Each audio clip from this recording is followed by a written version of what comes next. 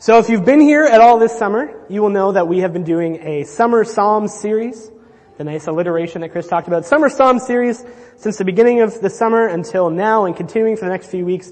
Every week we've been looking at a psalm, and I don't know about you, but I've just been loving this series so far this summer. Just the vast diversity within the Psalms. There's so many words about so many different topics and so many emotions and so many things to learn and draw from them. And we've been getting just some awesome perspectives from Dr. Jim, from Lou, from Chris, and hopefully you feel like you can get something out of what I talk about too. Hopefully that's good. I love this series. We're learning some incredible things. We're spending some time in the Psalms, and I love it. Today, we are going to be looking at Psalm 51. So if you have a Bible with you and you want to open up, or if you have the Bible on your phone and you want to do that, we're going to be looking at Psalm 51. Now, Psalm 51 is another Psalm of David. And if you were here the last time I preached back in July, where we left David off, who can remember? What was David doing? Does anyone remember what David was doing? He was on the run. Saul, the king, was trying to kill him. David fled for his life and he was on the run escaping from Saul. Now, since that time, when we come to Psalm 51, by this time, there was a little bit of back and forth. David would escape from Saul. Saul would catch David. David would escape again. Saul would chase after him again.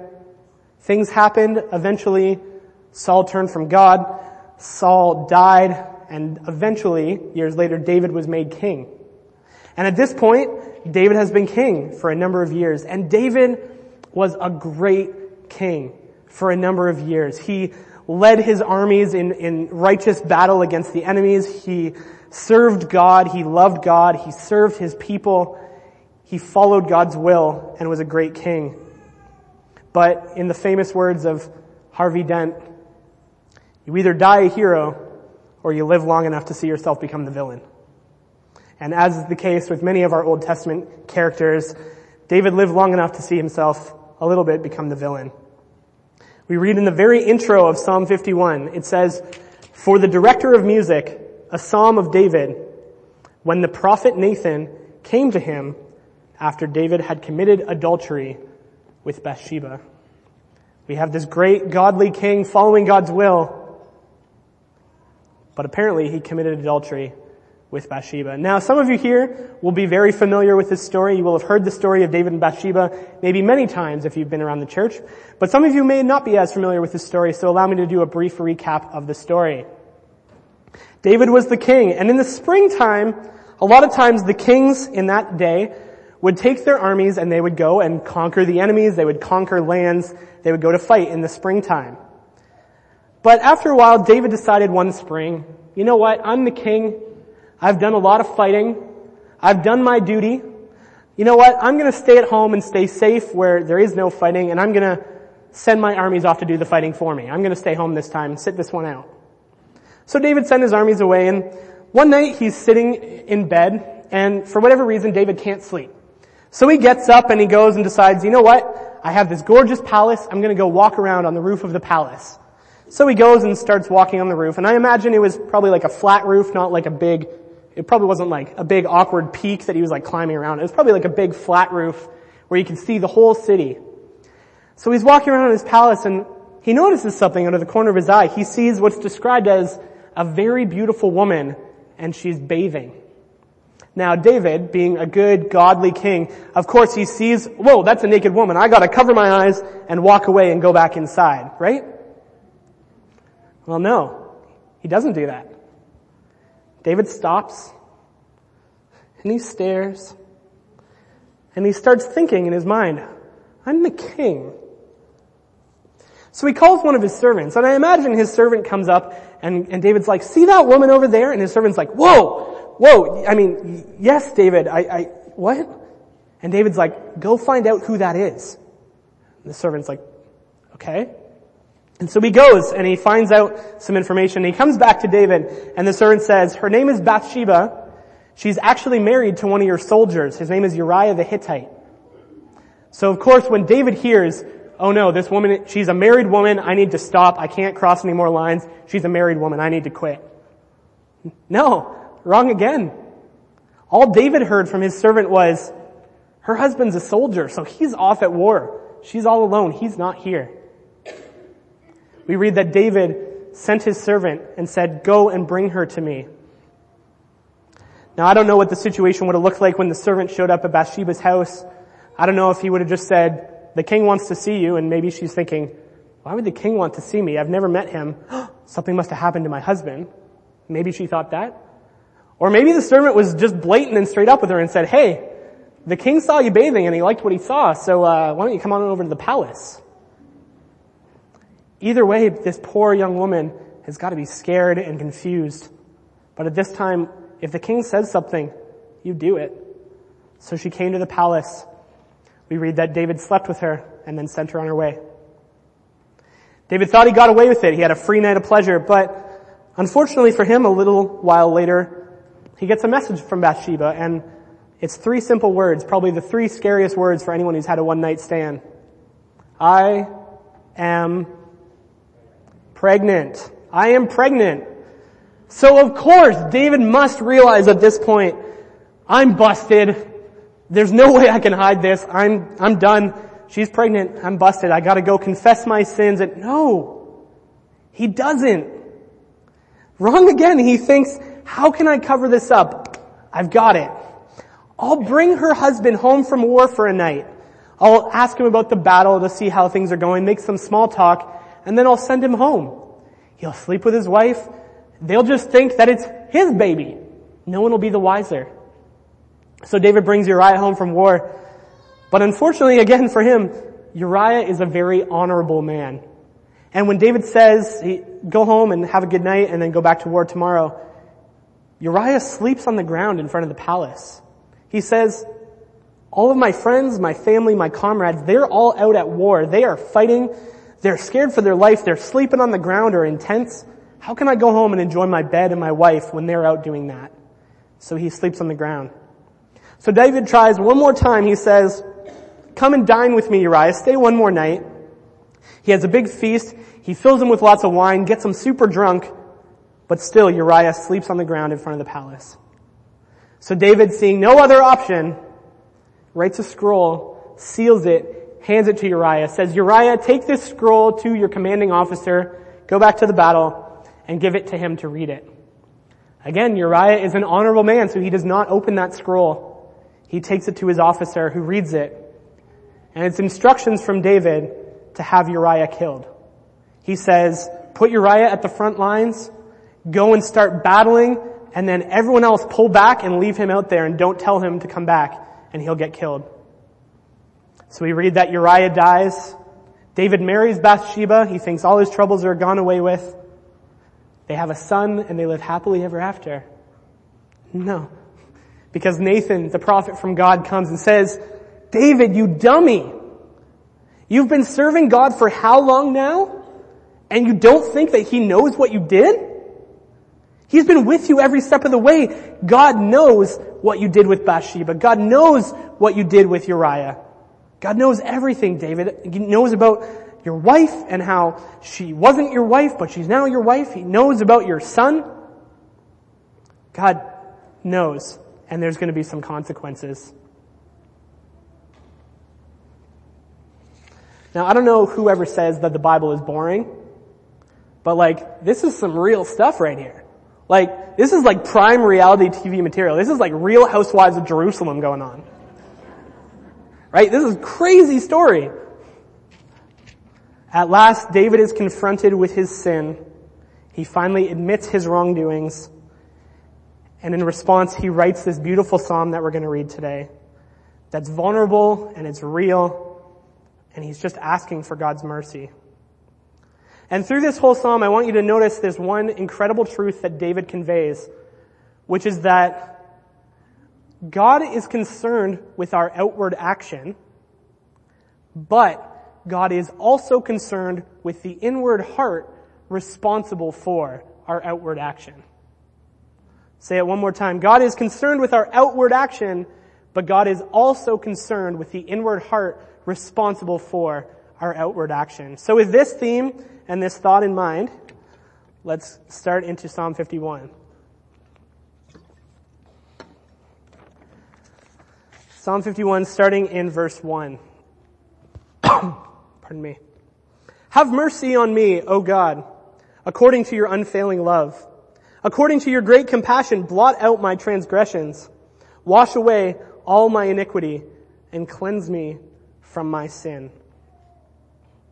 Now, David is great at getting his point across right in the beginning, right?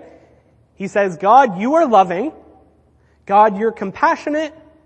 God, I messed up bad. And God, I need your mercy.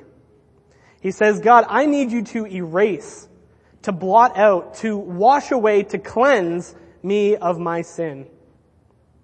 Now, in the Old Testament law, there were specific rules and rituals associated with people and things being ceremonially clean.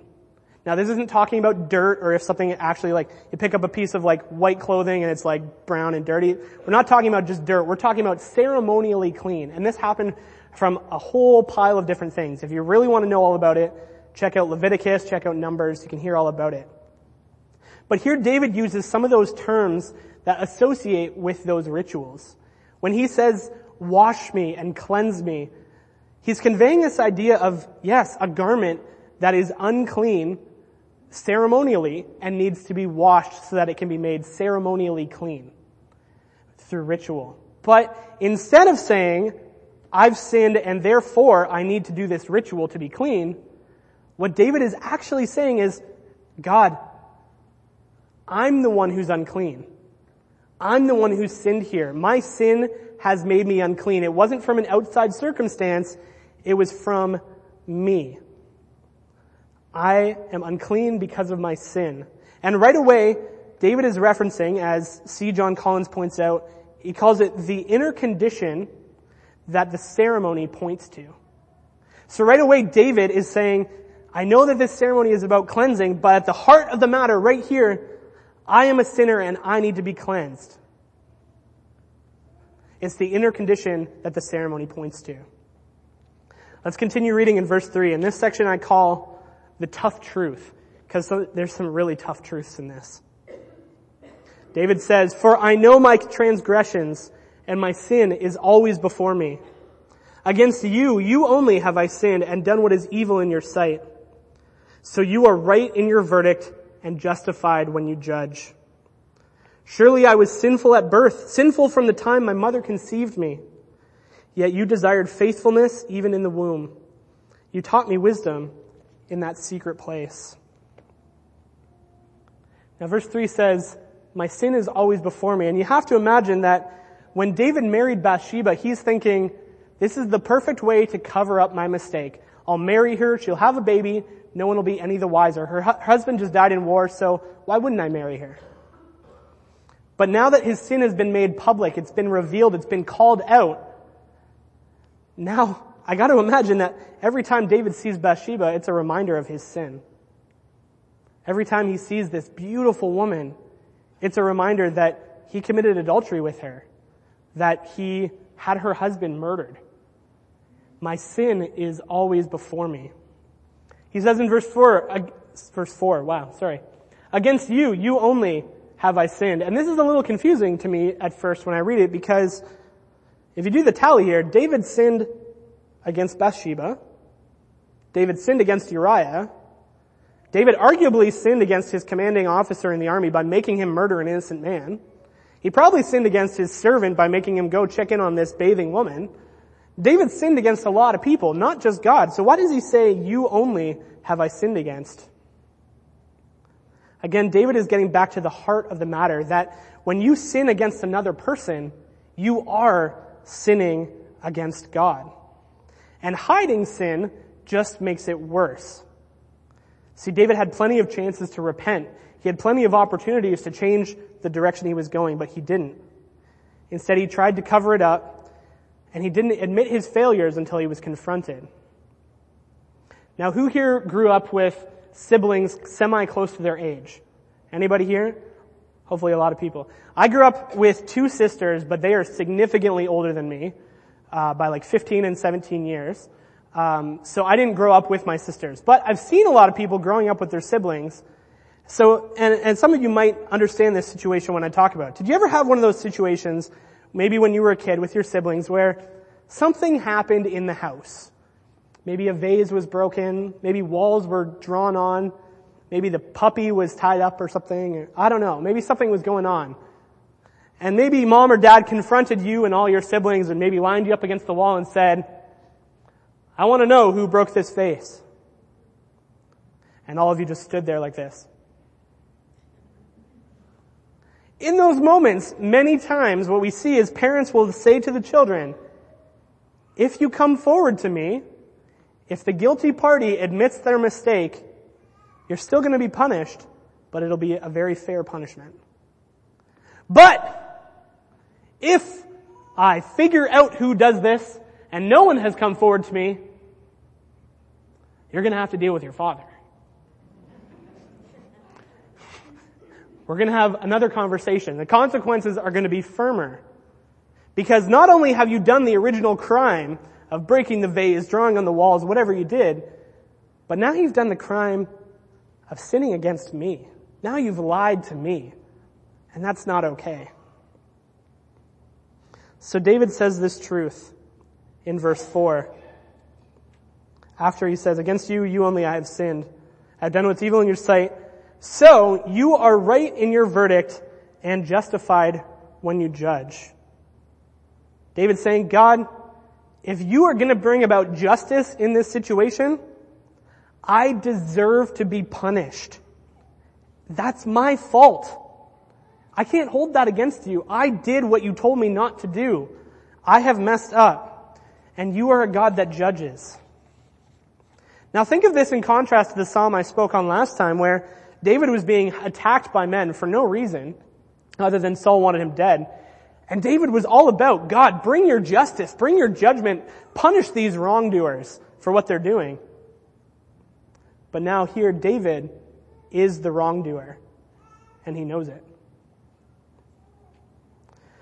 In verse 5 and 6, I was sinful at birth, sinful from the time my mother conceived me. Again, David's taking it back further to the heart of the matter. He's saying, this sin, it's a big deal, but it's not an isolated incident. You might think of me as a great king. I've done some incredible things, but I've been a sinner my entire life. In fact, since before I was born, because all humans are sinners. Even though I've done great things and God has used me in incredible ways, I'm a sinful human being and I should know better. Let's continue on into verse 7. This is a chunk that I call David's plea for redemption. David says, cleanse me with hyssop and I will be clean. Wash me and I will be whiter than snow.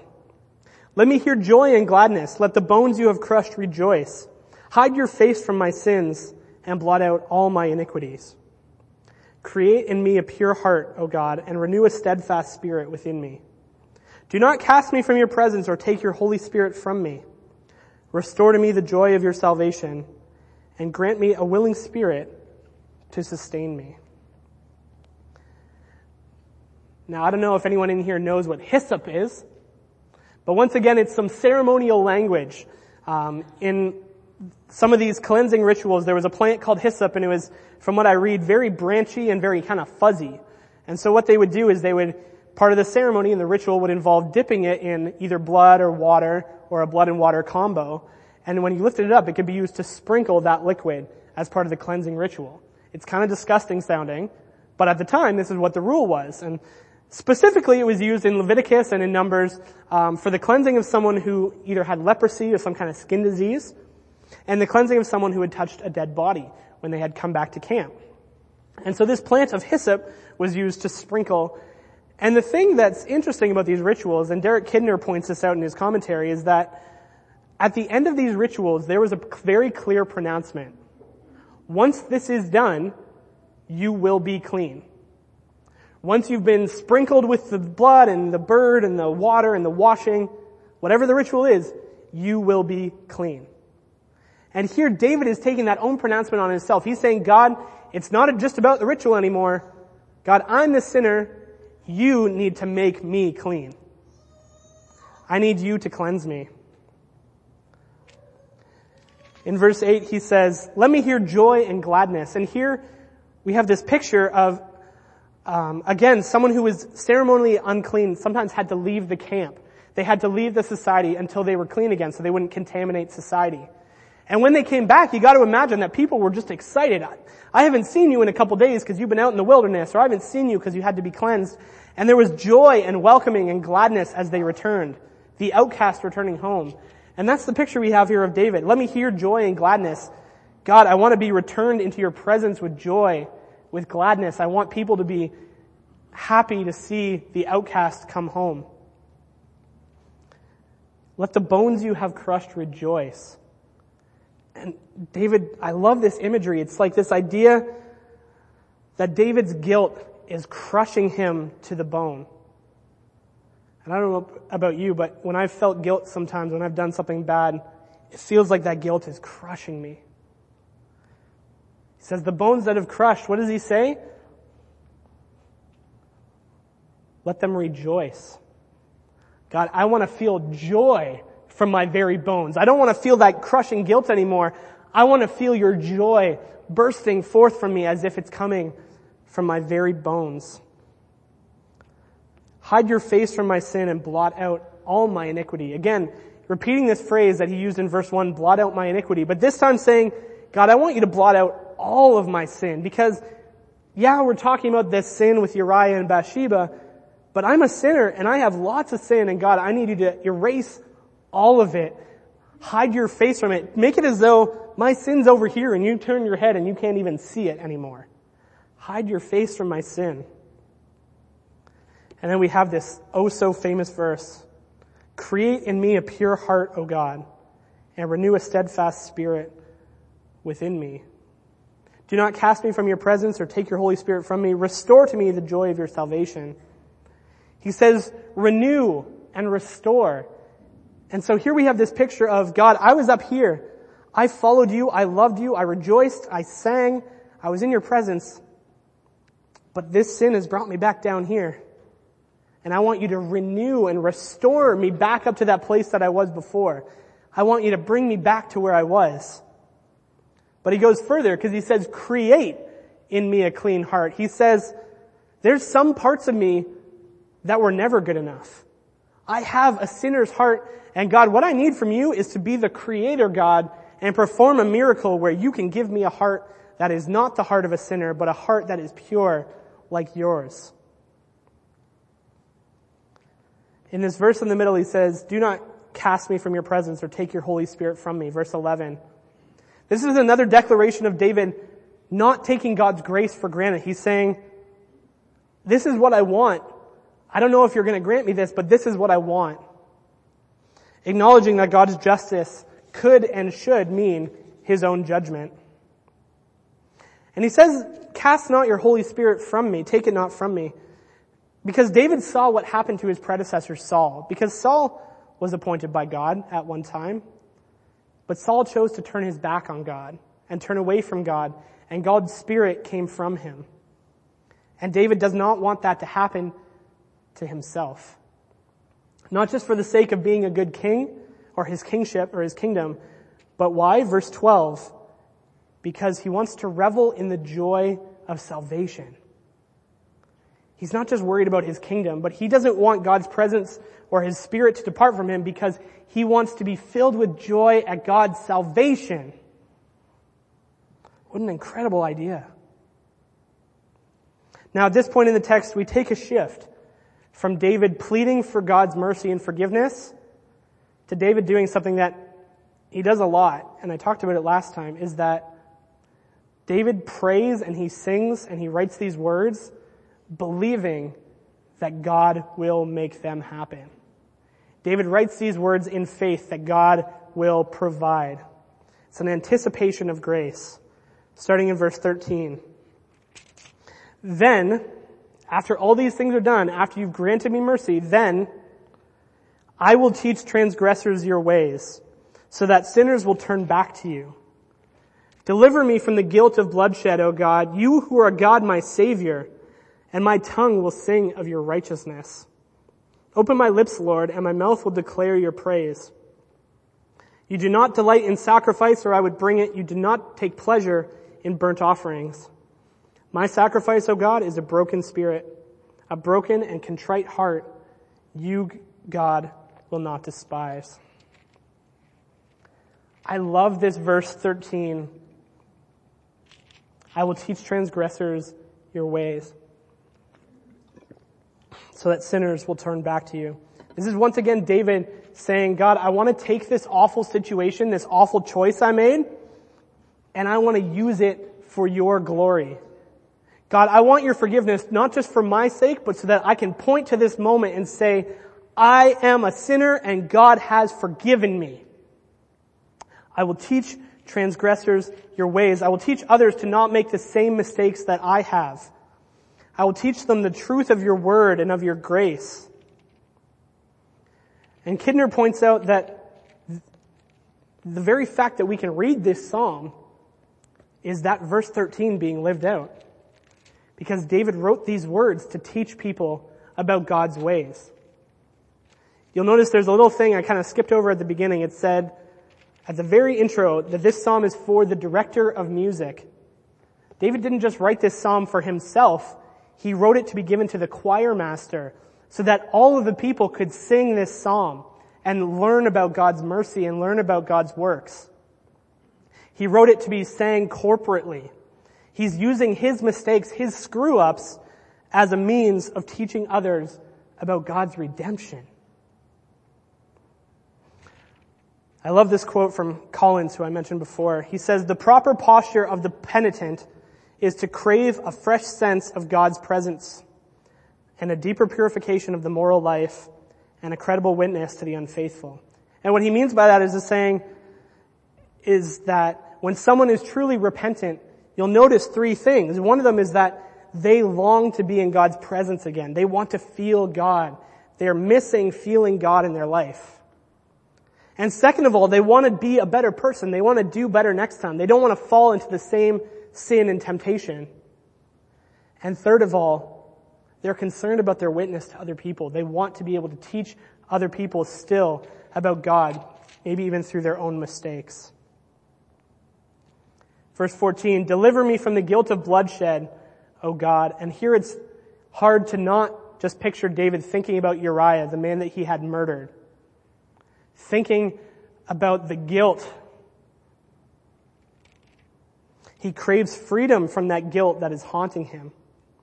But I think in a corporate sense as well, because he wrote this from more than just himself, it's as though David is encouraging future worshipers by saying, I did a lot of sin here. I have bloodshed guilt on my conscience. I had a man killed.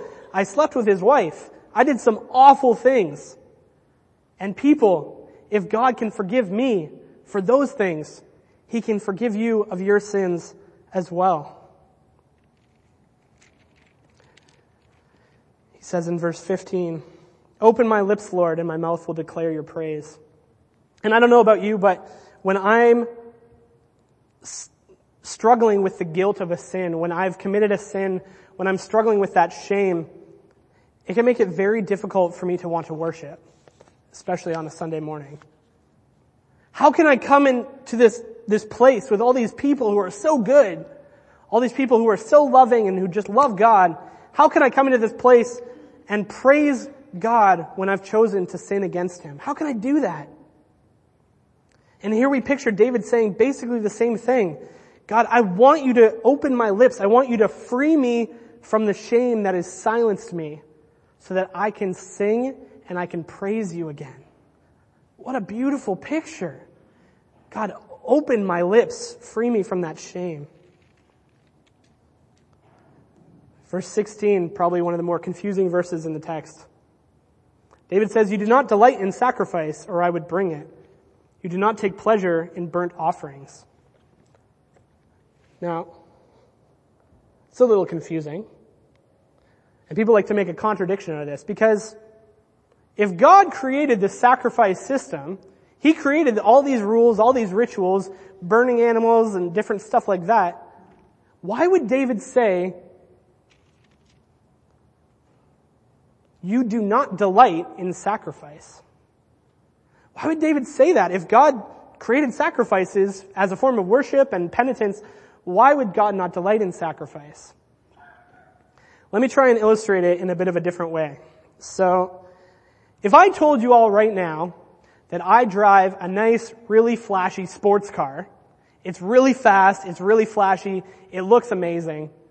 And then we took you all out into the parking lot after, and I stood beside my car and I showed it to you.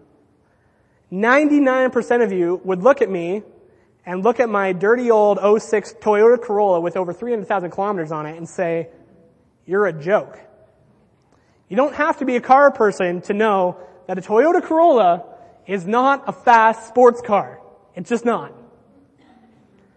Now, say we change the situation a bit. Maybe I put some money into my car. Maybe I put a big flashy spoiler on the back, add a nice body kit on it, a new coat of paint, lower that suspension, get one of those big obnoxious exhausts on it so it purrs like a kitten.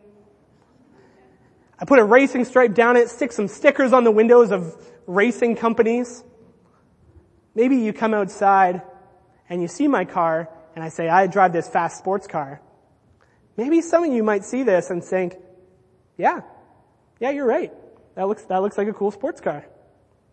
But there's still a lot of you in this room right now who know anything about cars who would say, "It's still a Corolla. It's still just a Corolla." Because what matters in having a fast sports car is not just what it looks like on the outside, but what's on the inside. What is under the hood, as I've titled this message. And it's the same situation that David is talking about here with the sacrificial system. He's saying, "God, I could make sacrifices and that would look good. That would look flashy. That's what you've asked us to do. I would make some sacrifices. But those sacrifices are pointless if my heart is still turned away from you. I can put all the paint and work onto the outside of my Corolla I want, but if I don't change what's under the hood, what's in the heart, it's still just a Corolla. I can make all the sacrifices in the world if that would make a difference. But God, what you want is a repentant heart that longs for more of your presence." And it's verses like these that help me understand why David is described as a man after God's own heart. Because right here, David understands God's heart. He understands that God doesn't want us to just do good things or worship Him or come and sing the songs just because we're supposed to, but because our hearts are so in tune and connected with God that we can't help but praise Him. We can't help but trust Him. We can't help but follow Him because our hearts are so connected to His heart. And it's verses like these that help me understand why when God sent Jesus, His redemptive plan for the earth, He sent Him through a descendant of David. John 1:14 says that Jesus came full of grace and full of truth. And sometimes we like to make Jesus into either grace or either truth. I think if we're being honest in the church, not just this church, but the global church, a lot of times as Christians we struggle with this. We say, Jesus is all about grace and forgiveness of sins, so He's not about rules.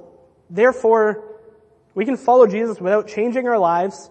We can do whatever we want because Jesus is of grace and He'll forgive us. It's pendulumed a bit too far towards the grace side. But sometimes we pendulum the other way to the truth side. We say, no, Jesus is all about truth. He's all about rules and holiness and perfection. And we can't be out there fraternizing with sinners unless, of course, we're taking the time and taking it upon ourselves to point out each and every one of their sins and tell them that they're going to hell.